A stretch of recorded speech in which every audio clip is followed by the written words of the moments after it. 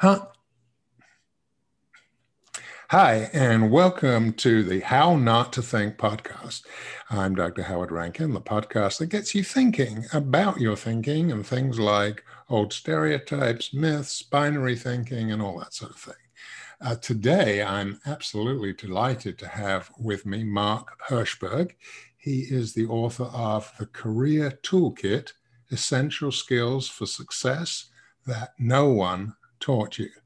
And I'm fascinated to hear that because it totally resonates with me. Mark has had a very successful career working with startups, Fortune 500s, and in academia. And talking of which, he does teach at MIT. He's got numerous degrees at MIT, also the Harvard Business School. So you get the idea. He's a really smart guy. Now, you'll also be dancing with the stars because Mark is also one of the top ranked ballroom dancers in the country. So that is really cool. Anyway, enough about me. Mark, welcome to the show. Thanks for having me. It's my pleasure to be here today. Well, mine too. So, as we always do, tell us a little bit about your background and how you get to be to where you are today. When I came out of MIT, it was the dot-com era, and I began my career as a software developer. Early on, I realized I wanted to become a manager, an executive. I wanted to be the CTO. And so I began to explore, what does that mean? It's not just about being the best coder. In fact, my programming skills are probably worse today than when I used to do it 50, 60 hours a week. There were all these other skills necessary to be that type of leader. Leadership, how to interview people and hire people, negotiating, building out a strong network, communicating, all these skills, but no one ever taught them to me. And so I recognized this gap. I realized I had to develop it myself because back in those days, you didn't have all the wealth of information on the internet. There weren't even as many seminars and other offerings that we get today. I said, okay, well, I have to go figure this out. And I began to train myself. I quickly realized these skills aren't just for executives. They are for everyone. All of us, no matter what our level, can benefit from employing these skills. So I wanted to hire people with these skills. As I became a manager, I said, let me go hire people with these. I know how valuable they are. But other folks didn't have them either because they also were not taught these skills. So I had to build, not buy. I had to develop it in people. I started putting together training programs. Shortly after this, MIT had gotten similar feedback, research they had done from talking to our corporate partners, the people who hire our students. They said, look, your students are great, really smart, but we want people with leadership, team building, communication. We're not seeing it. This is not unique to MIT. I've seen similar research at schools all across the US, and I suspect in Europe as well. And likewise, it's not just for students or recent grads. These are skills they want universally, but we're not teaching it to them. So MIT said, well, this is a problem. And they began to put together a program to develop these skills in our students. When I heard about this, I reached out and said, I've been working on this. Can I be of any help? I said, yes, please. And I helped develop the first class. And they said, you're bringing in something that our professors don't have. We have wonderful, great professors, but you're in the field, you're practicing, you're using them. Can you help teach this class? And so I've been fortunate that for the past 20 years, I and other people like me have also been part of this program teaching at MIT. So I've had these parallel careers, building startup companies, helping Fortune 500s play startup and really creating a lot of innovation, but also one foot in academia, helping to develop these skills in the next generation of corporate America and of entrepreneurs. Yeah, and that's great. And actually, I had a similar, although probably less exciting inside. Trained in the best psychology schools in London, was in practice in a variety of different settings, and 20 years into my career of trying to help people change, convince them to change, I realized nobody's ever given me a course on communication. I mean, that's crazy. That is insane. Virtually the whole career is about communication.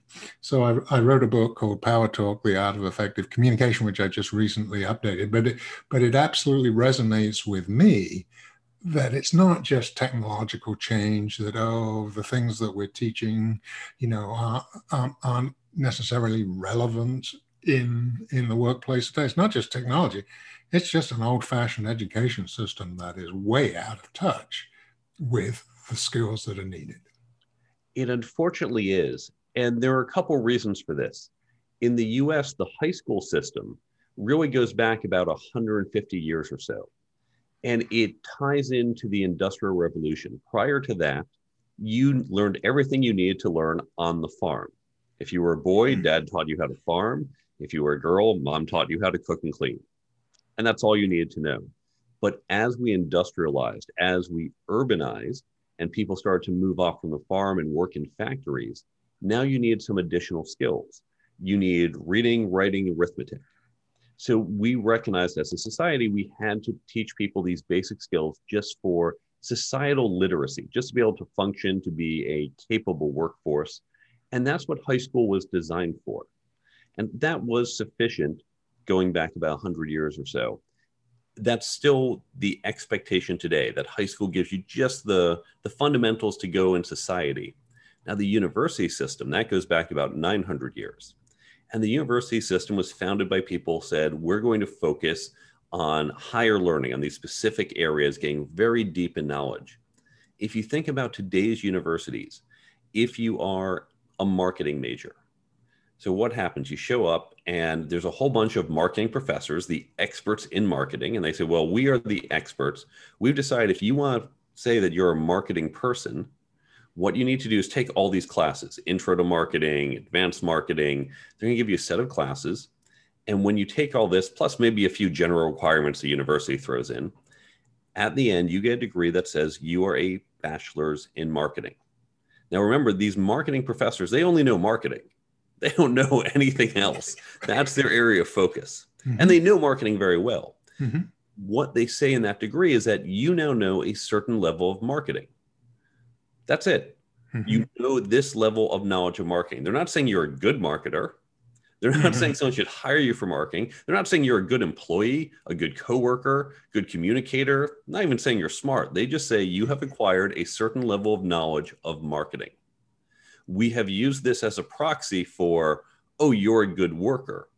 And if all you were doing was sitting in your desk and working on marketing projects, doing nothing else, that might be sufficient. But in today's world, as we collapse that hierarchy and you have these dynamic teams and you're working with different people from different departments and you have to take initiative because your boss is too busy to tell you what to do, mm-hmm. you need these other skills that we're not bothering to teach you. So you're right that we have these very antiquated systems and it's not serving us well in our modern careers. No. And of course, there's a difference between intellectual knowledge and facts and the practical application of ideas, or the malleability or the modification of those ideas. And again, that whole thing of sitting in a classroom for 12 or 16 years probably needs to be revisited. Let's put it that way. I think so. And actually on that front, I think the modern education system saying you need everything you need from 18 to 22 and then you're done, that's not going to work. We need to create a society where maybe you get some initial upfront training, but you have continual training that involves a certain level of work each year. And we know in law, in medicine, in accounting, they have to take continuing education credits every 2-3 years or so. Mm-hmm. Likewise, we might also say every 10 to 15 years, you're likely going to go back for some more intensive training. And that's when you're more likely to do a bigger career shift. Not necessarily a full pivot, maybe. Right. But either deeper training for the next level or a pivot. I think we have to adjust societally to that. Yeah, and I also think at a personal level, that's important as you go through different stages and phases of your life. Clearly, we're beyond the notion where, you get a job at 22 and you do it for 45 years and you retire with one place. I also think, and this is based on my own experience, that we can get too locked into, I'm fill in the blank, accountant, lawyer, psychologist, whatever, writer, whatever. No, that's not you. You're automatically limiting your opportunities as soon as you do that, right?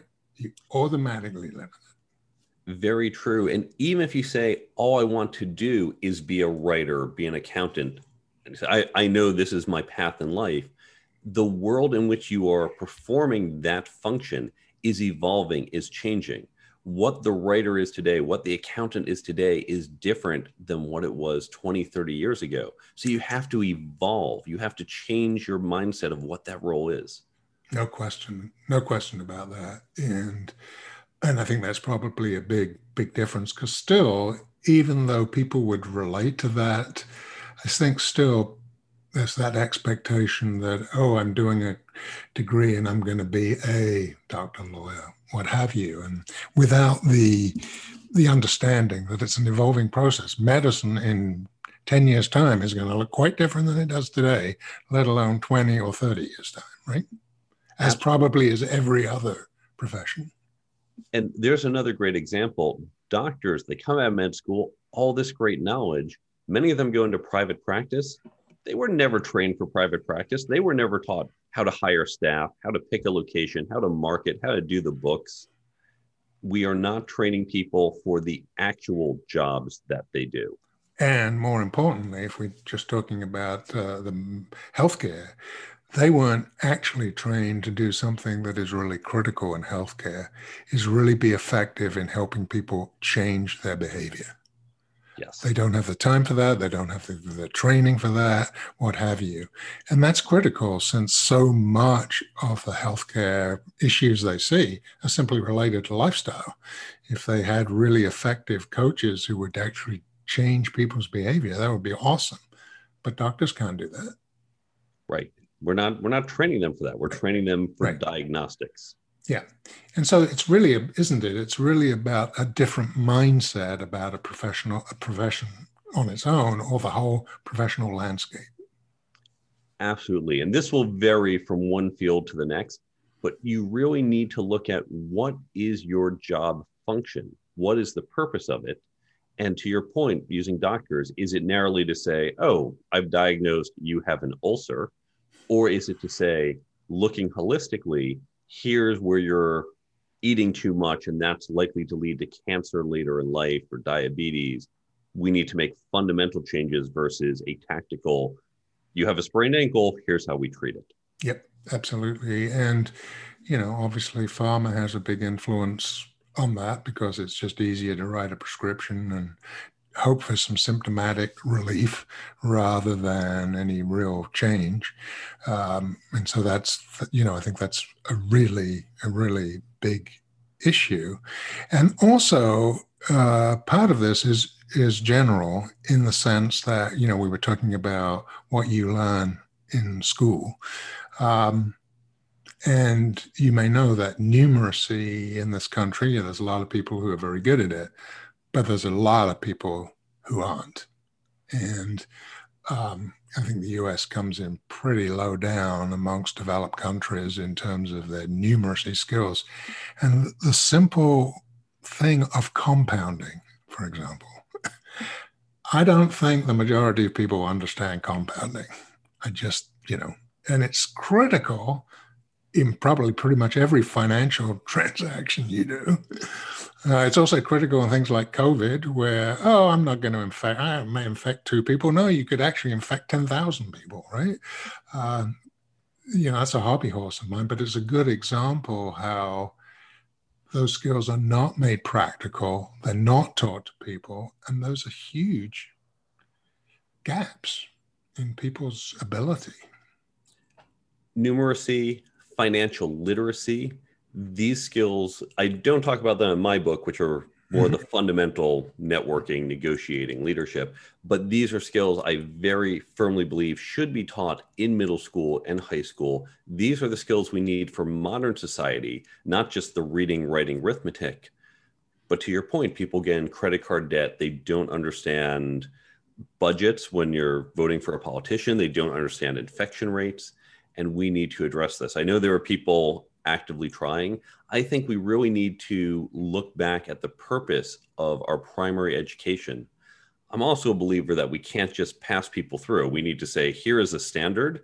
And if you're not meeting it, if it takes you more than 18 years to get there, that's what it takes. And that's okay. And there's not necessarily shame in that. Part of it, I believe, comes from we had depended prior on our family units to do some level of teaching.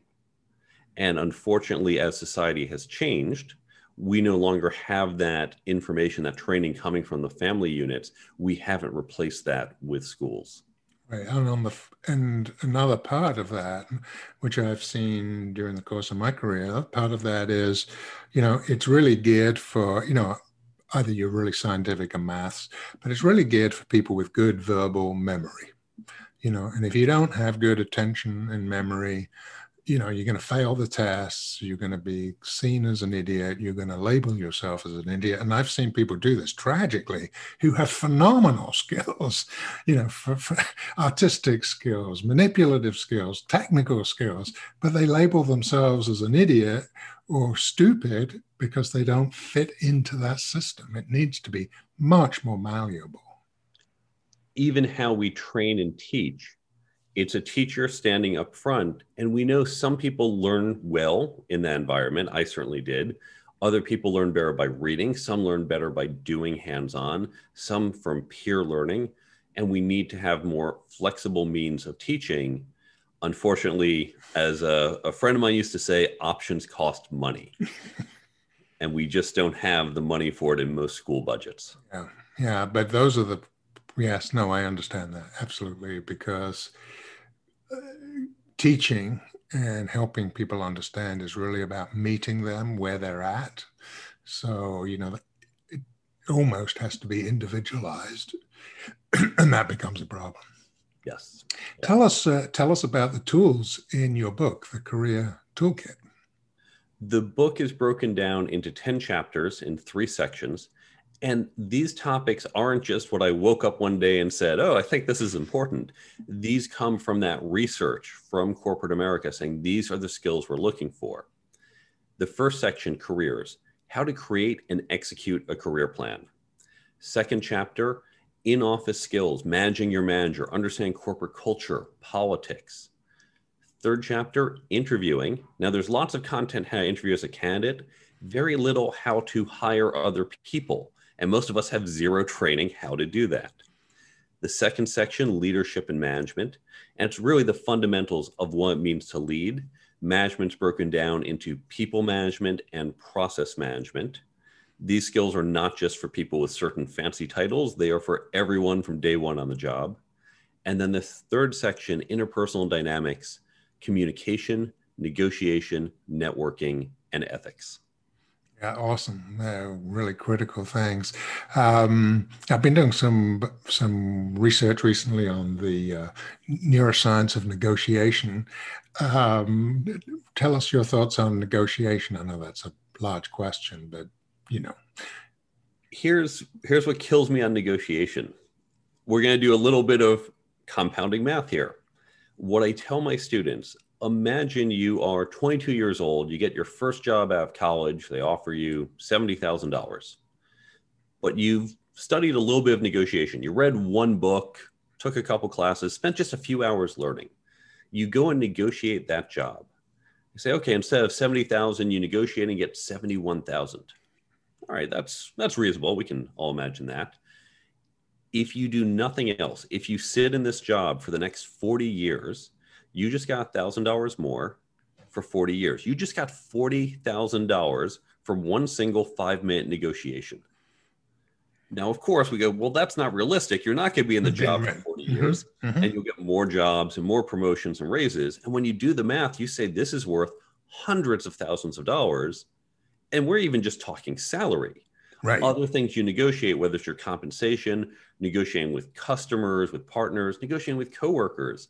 When you look at this way, how are we not investing time in learning to negotiate? The ROI is massive. And the secret, by the way, is this is true for all these skills. No one's going to say, oh, you're a better communicator, so I'll give you $1,000 more. But being a better communicator gets you more opportunities, gets you a bigger raise, and has the same effect. It's just not so direct. So the first myth is that we think, well, negotiation, that's for certain people, and it's hard, it's not worth it. If you just become slightly better, it's not about being the world's greatest negotiator, but you get slightly better, there is a massive ROI. Now, the second basic, I'll say, myth, the mindset change, because each of the chapters I try to bring in, there is a mindset shift.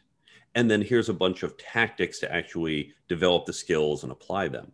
The mindset shift for negotiation is thinking we're on opposite sides of the table. So I want to fight you and I want to win. One of the things that really opened my eyes is a quote from Sadahara O. He is the world home run champion. He's a Japanese baseball player, has hit the most home runs in the world. And when asked how he does it, he said, well, I look at the pitcher as my partner in trying to hit a home run. Now, when you think about it, you go, wait a second, you are literally on opposing teams. I know that pitcher does not want you to hit a home run. Right. And he knows it too, but he has that mental shift. He says, I'm going to see him as my partner. And what good negotiators know, it is not, I am negotiating against you. I am negotiating with you. We are partners. And we together will hopefully create an agreement that we both find acceptable and are better than not having a negotiation at all. And we together will create this. It is we, it is us, it is partnership. And when you get that mental shift, it changes how you approach negotiations. Yeah, and that's sort of what I've been finding too. And, if you create that opposing mentality, what's going on neurologically is now the barriers are up. Now you're fighting, and it actually is reflected in the neurochemicals in the brain. When you create this, we're doing this together, and the dopamine flows. That's when you get a lot of cooperation and working together, and it makes perfect sense. Except it's not obvious to most people, right? I will explicitly, when I am negotiating, say, with a vendor or potentially hiring someone, instead of sitting across the table from this person, I'll sit at that 90-degree angle. One of us is on one side, one's on the other. And now we're not physically looking at each other in opposition. And it's subtle, but it's to your point, it's these little subtle changes. And certainly consciously, I don't say, oh, you are my enemy, oppose. But I also do these other subtle things to both help myself and my partner in how we're going to approach this negotiation. Yeah, absolutely. Yes, absolutely. Very critical. And again, I think people don't understand that at all. They think it's got to be adversarial. And it absolutely does not have to be adversarial. In fact, the evidence suggests that's really a poor tactic because people will walk away pretty quickly. Even actually they'd walk away even if you offer them a good deal. They're so ticked off. Yeah, there's that emotional component and that logical component, and you have to play to both. No question about that. So you talked about negotiation. Communication, of course, is a huge one. What are some of your ideas in the book on that? Communication, and this is a very wide topic. We could talk about 1,000 different communication books, each on a different topic. I get down to a really fundamental approach. Let's use a model everyone's familiar with. We have left brain and right brain people. Imagine you have to pitch an idea to your boss, and your boss is very left-brained. How would you do this? You'd probably create an outline, a plan, maybe a slide. Here's the 17 points. They each have a sub-point. I'm going to create a very logical argument and run you through this. And over the next 45 minutes, we're going to go through every little detail, and I'm going to show you this plan makes sense. That was a great way to pitch to an extreme left-brain person. Now imagine you're pitching to an extreme right brain person. If you come out with your 17 points, all of which have subpoints, you're going to lose that person in about 60 seconds. Yep. For that right brain person, you want to take a holistic approach. Maybe it's a story. You want to be inspirational. You want to be creative, nonlinear. And that approach, of course, wouldn't work with the left brain person. We need to take a different tact with each of these people.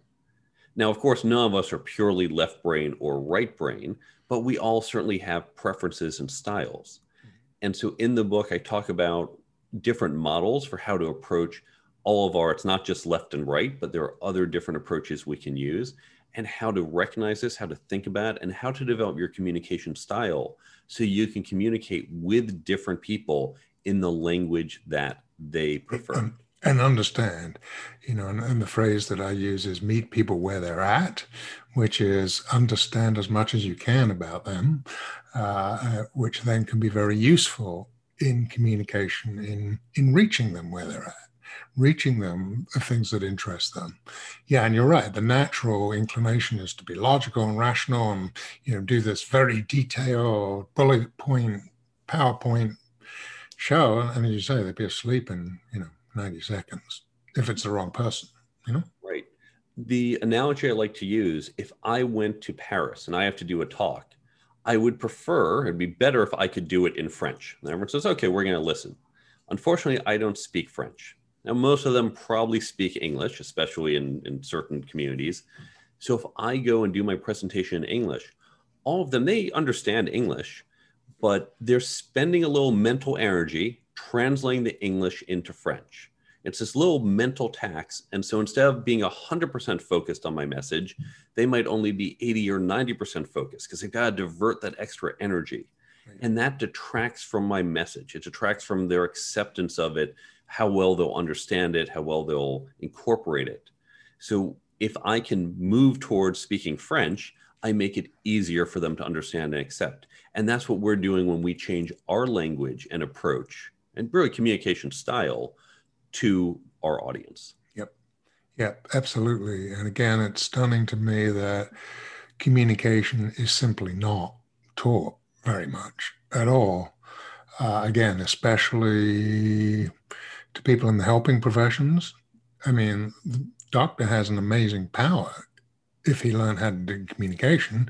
The evidence is that a lot of people forget half of what he's told them before they've got in their car on the way home, And one of the other things is also this understanding of facts really as probabilities, So if a doctor says, well, unfortunately, you've got whatever, and, you're going to die probably within the next 3 years, if you believe that, you probably will, right?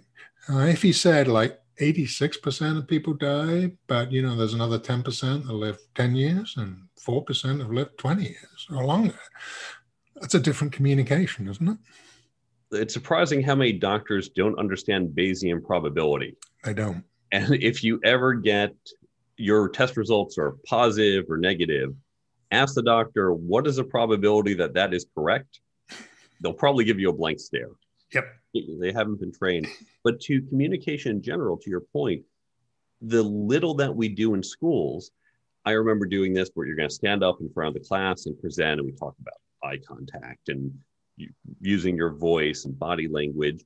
And sure, those are important. And we're seeing universities are now saying, oh, you have to do this at the university level. You're not getting enough at the high school level.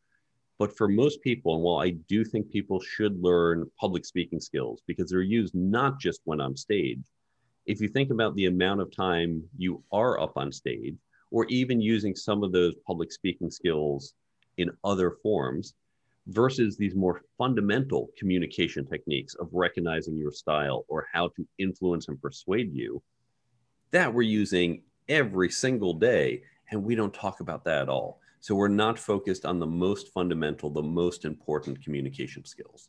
Yeah, and again, it's that difference between sort of facts and knowledge and application and the use of. And I think that's where a lot of it goes south. Well, now that's another interesting subtlety with these skills. Our education system is typically designed by having the sage on the stage. The teacher or the professor in college stands up and says, listen, everyone, here's how to solve a quadratic equation. Here's the dates you need to know for the American Revolution. Copy this down, memorize it, and on the test, I'll ask you to recall it.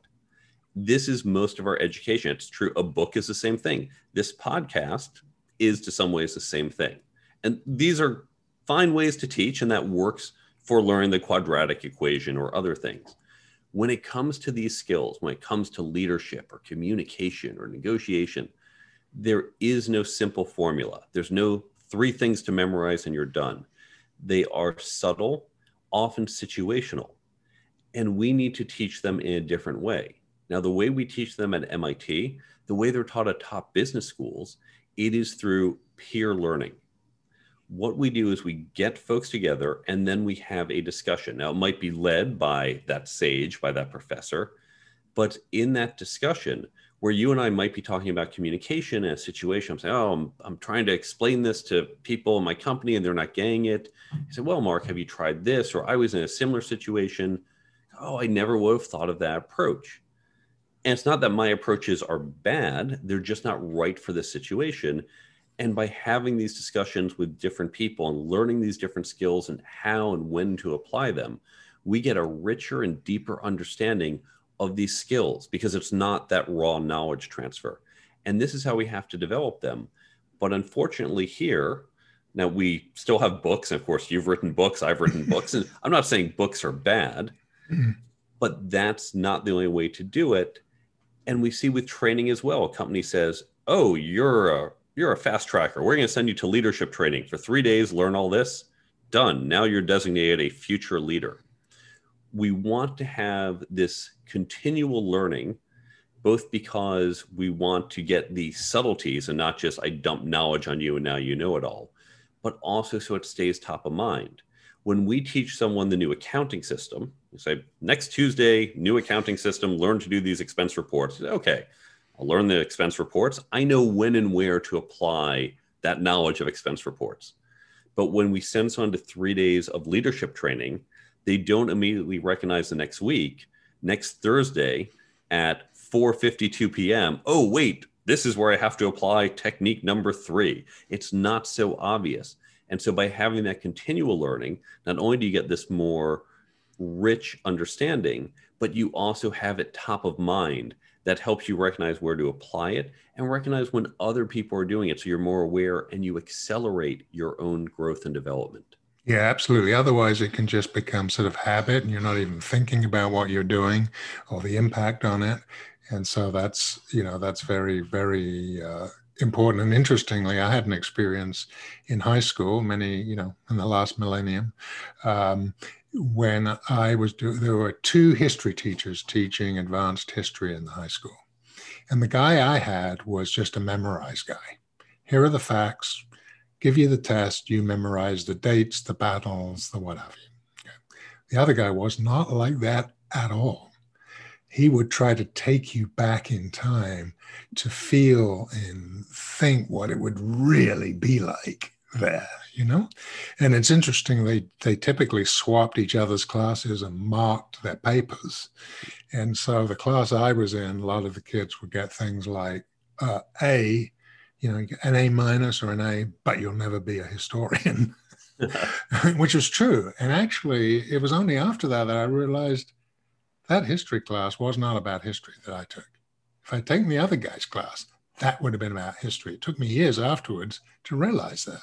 Just memorizing dates does not make me a historian at all. That's another difficulty I have with the current education system. When you look certainly at the college level, all the classes really have some fundamental lesson about what this class is trying to teach you. For example, the reason we have so many people learn calculus, because most people are never going to use calculus. Say, why do I have to do it? But colleges require it. Calculus, when you understand calculus, it's really about symbolic manipulation. That's the essence of calculus. Taking this concept of this minutia, you can't see it. I don't quite know how to touch it, feel it, but I'm going to move it around and double it and add it and do things with it. And when you can train yourself to do that, that's a fundamental skill that's applicable elsewhere. But the professor at no point says, by the way, for all of you who will never do a derivative in your life again, this is why you need to know it. And so instead, we just force students through this class and they say, okay, well, that wasn't fun, but I'm glad I never have to do it again. And we don't make that final connection where I think it would ground the knowledge and experience much better. No question about that. We'd probably say that about almost every course. Some are a bit more obvious than others, though. Absolutely. Yeah. And I think, it's not just parents understanding this or an older generation, that the students themselves at every level have to understand this, you know? Yes. Otherwise, I'm just taking this class. Now, it's interesting. When I was in practice, if I had any student who was in any sort of educational setting, could have been kindergarten or it could have been, an advanced degree, typically university level first degree, I'd say, what's your favorite class? And a lot of the time, I got the same answer. Not all of the time, I got the same answer. And it's not a class and it's not recess. What do you think they said?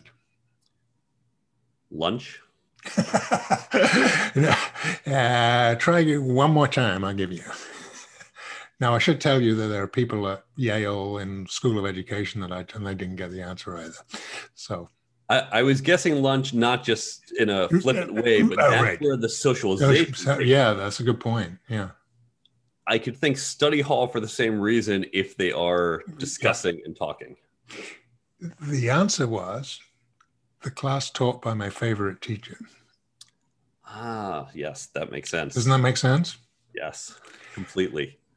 It really resonates with everything you're saying. They connect with their favorite teacher. That's why he or she is a favorite, right?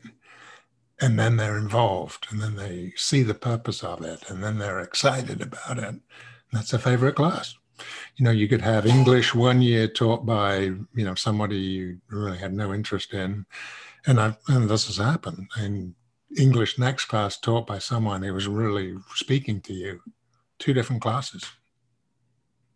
That I have to say, I had that experience because while I loved math and science ever since I was a little kid, that was part of who I am. History was never particularly of interest. I had a teacher, Mr. Welsh, for 9th grade history, very entertaining. And then I had Colonel Connor, was my 10th grade history teacher, really got into it. And having great history teachers made me appreciate history in a way that I otherwise would have just said, I'm getting through this and done. But thankfully, I really do enjoy and understand history, probably because of these great teachers I had. No question. And a great teacher, by speaking to you in your language, as it were, really engages you at a different level. And I'm sure, we were talking about dopamine in the brain and negotiation. I'm sure it's the same thing. You come into that class, you're excited, you're attentive, you're thinking about it. Whereas, you're not twiddling your thumbs or probably today looking at your phone and wondering, how long it is to lunch. Totally, totally different. And that's also a skill that we need to think about because you hear teachers say, oh, my kids, they just don't get it. I've told them this 10 times and they still don't get it. Well, perhaps it's not their fault. I can tell you from my ballroom dancing days, one of my challenges was my posture. My first partner, she was 5'2", I'm 6'1". Mm-hmm. And so I would tend to hunch over because she's tiny. All of my coaches would say, stand up, put your head back, put your shoulders back. And I understood that, right? That's pretty simple instruction, but applying it was harder.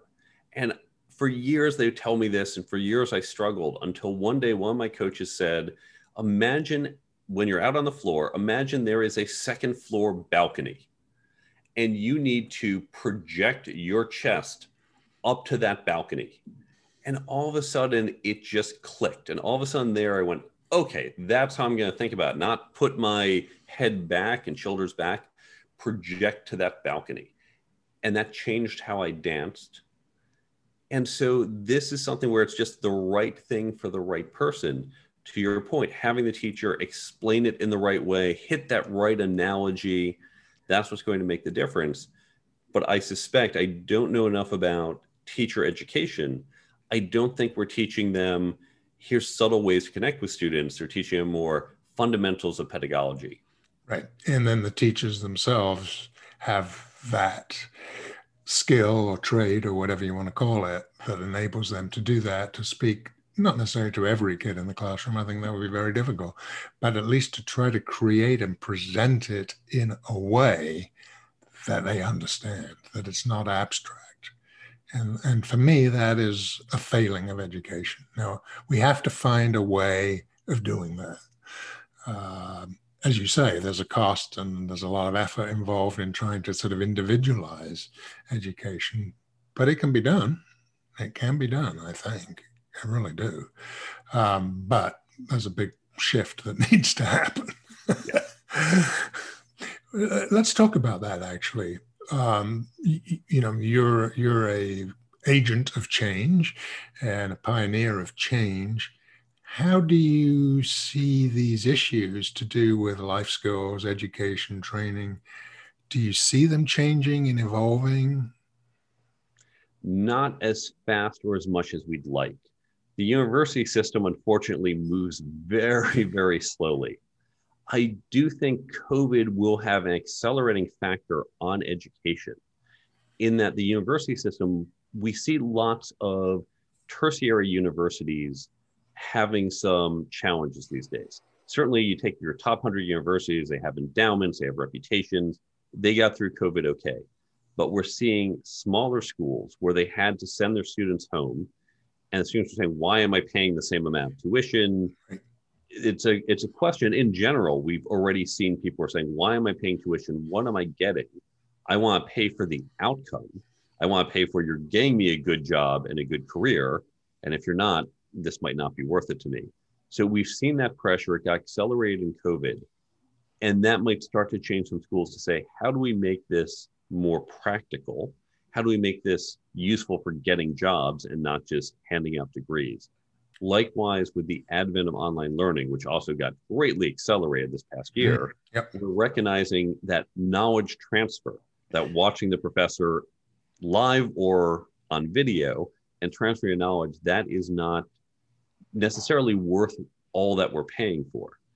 Now, there is value when you're on campus, whether it's drinking late one night and having to show up to class the next day, or whether it's just those late night discussion sections with other people, or doing the electric car club and the other fun activities where you learn. I learned a whole bunch of things from being on the MIT ballroom dance team. So those are valuable parts of the learning experience.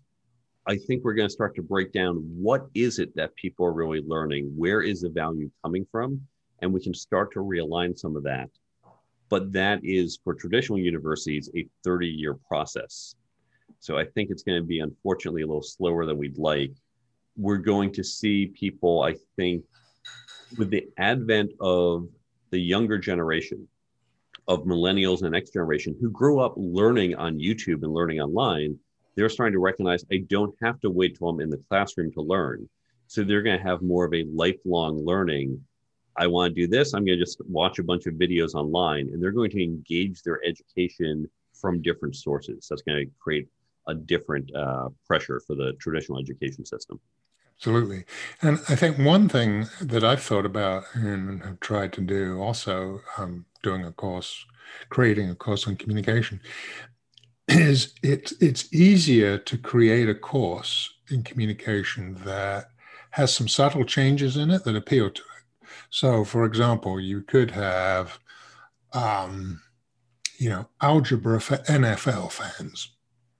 Okay. And you can use the metaphors and the language and what have you in terms of the NFL, right? Because you could take any of those things and if you have somebody who loves basketball, you could probably teach them everything you need in a class in basketball metaphors, geography, math, all sorts of things. So that might be a possibility, because it seems to me it would be easier to say, here's my course on, say, communication. Here's my course for NFL fans. Here's my course for cooking, aficionados. Here's my course for that. And the substance would stay the same, but the metaphors that you would use would be related to people's interests. I am a big fan of that. I tend to use a lot of analogies. I use a whole bunch in the book. I also use it in my work. Because I'm a CTO and deal with complex technical issues, I have to often explain this to people with different non-technical backgrounds, sales, marketing, finance. And all these folks, when I just say, well, here's why the server isn't going to scale that way. I'm like, okay, well, whatever you say. I was never good at STEM. All right, let me try this a different way. I'll come up with an analogy typically in their domain, and that's what usually helps make it concrete and resonate. And I think you're absolutely right, both because it's a model they can understand, particularly when you're doing abstract ideas. Probability, for example. Mm-hmm. Probability is really hard. Even for mathematicians, it's hard. Right. Mm-hmm. But when you say, well, let's think about in basketball, what percentage of shots get made, Mm-hmm. it's a little more real. Plus, you get that excitement. Ooh, basketball. I love basketball. Now I'm engaged. Yeah, exactly. I think that's a fantastic way to approach how we should be teaching this. And people can say, do I want the basketball math? Do I want the knitting math? If that's what you're into, you can do all sorts of different styles. Absolutely. I think that's probably where it's going to go, because that seemed to me to be easier to make that transition from where we are now. Mark, this has been awesome. We could go on probably for several hours, and we'll get you back. Where can listeners find out more about you? I will have some things in the show notes, but from your own mouth, where can they reach you and find you? You can go to my website, thecareertoolkitbook.com. There you can learn more about the book, as well as where to buy it, Amazon and elsewhere, as you'd expect. You can get in touch with me or follow me on social media. You can find links to the free app on both the Apple and Android stores. It's a companion app to the book to help you learn and retain what's in the book. There's also an entire resources page where I have some free downloads, how to create that peer learning group, some of the content from the book. I list other books I reference in mine and have links to other online resources that I mentioned in the book. So all of this is available on the website, thecareertoolkitbook.com. That's awesome. Mark, thank you so much for your time this morning. It's been really great talking with you. We obviously share some ideas here too. So let's get back together again at some point. But it's been awesome. We can talk about ballroom dancing perhaps next time. But it's been awesome. Thank you so much. Thank you for having me.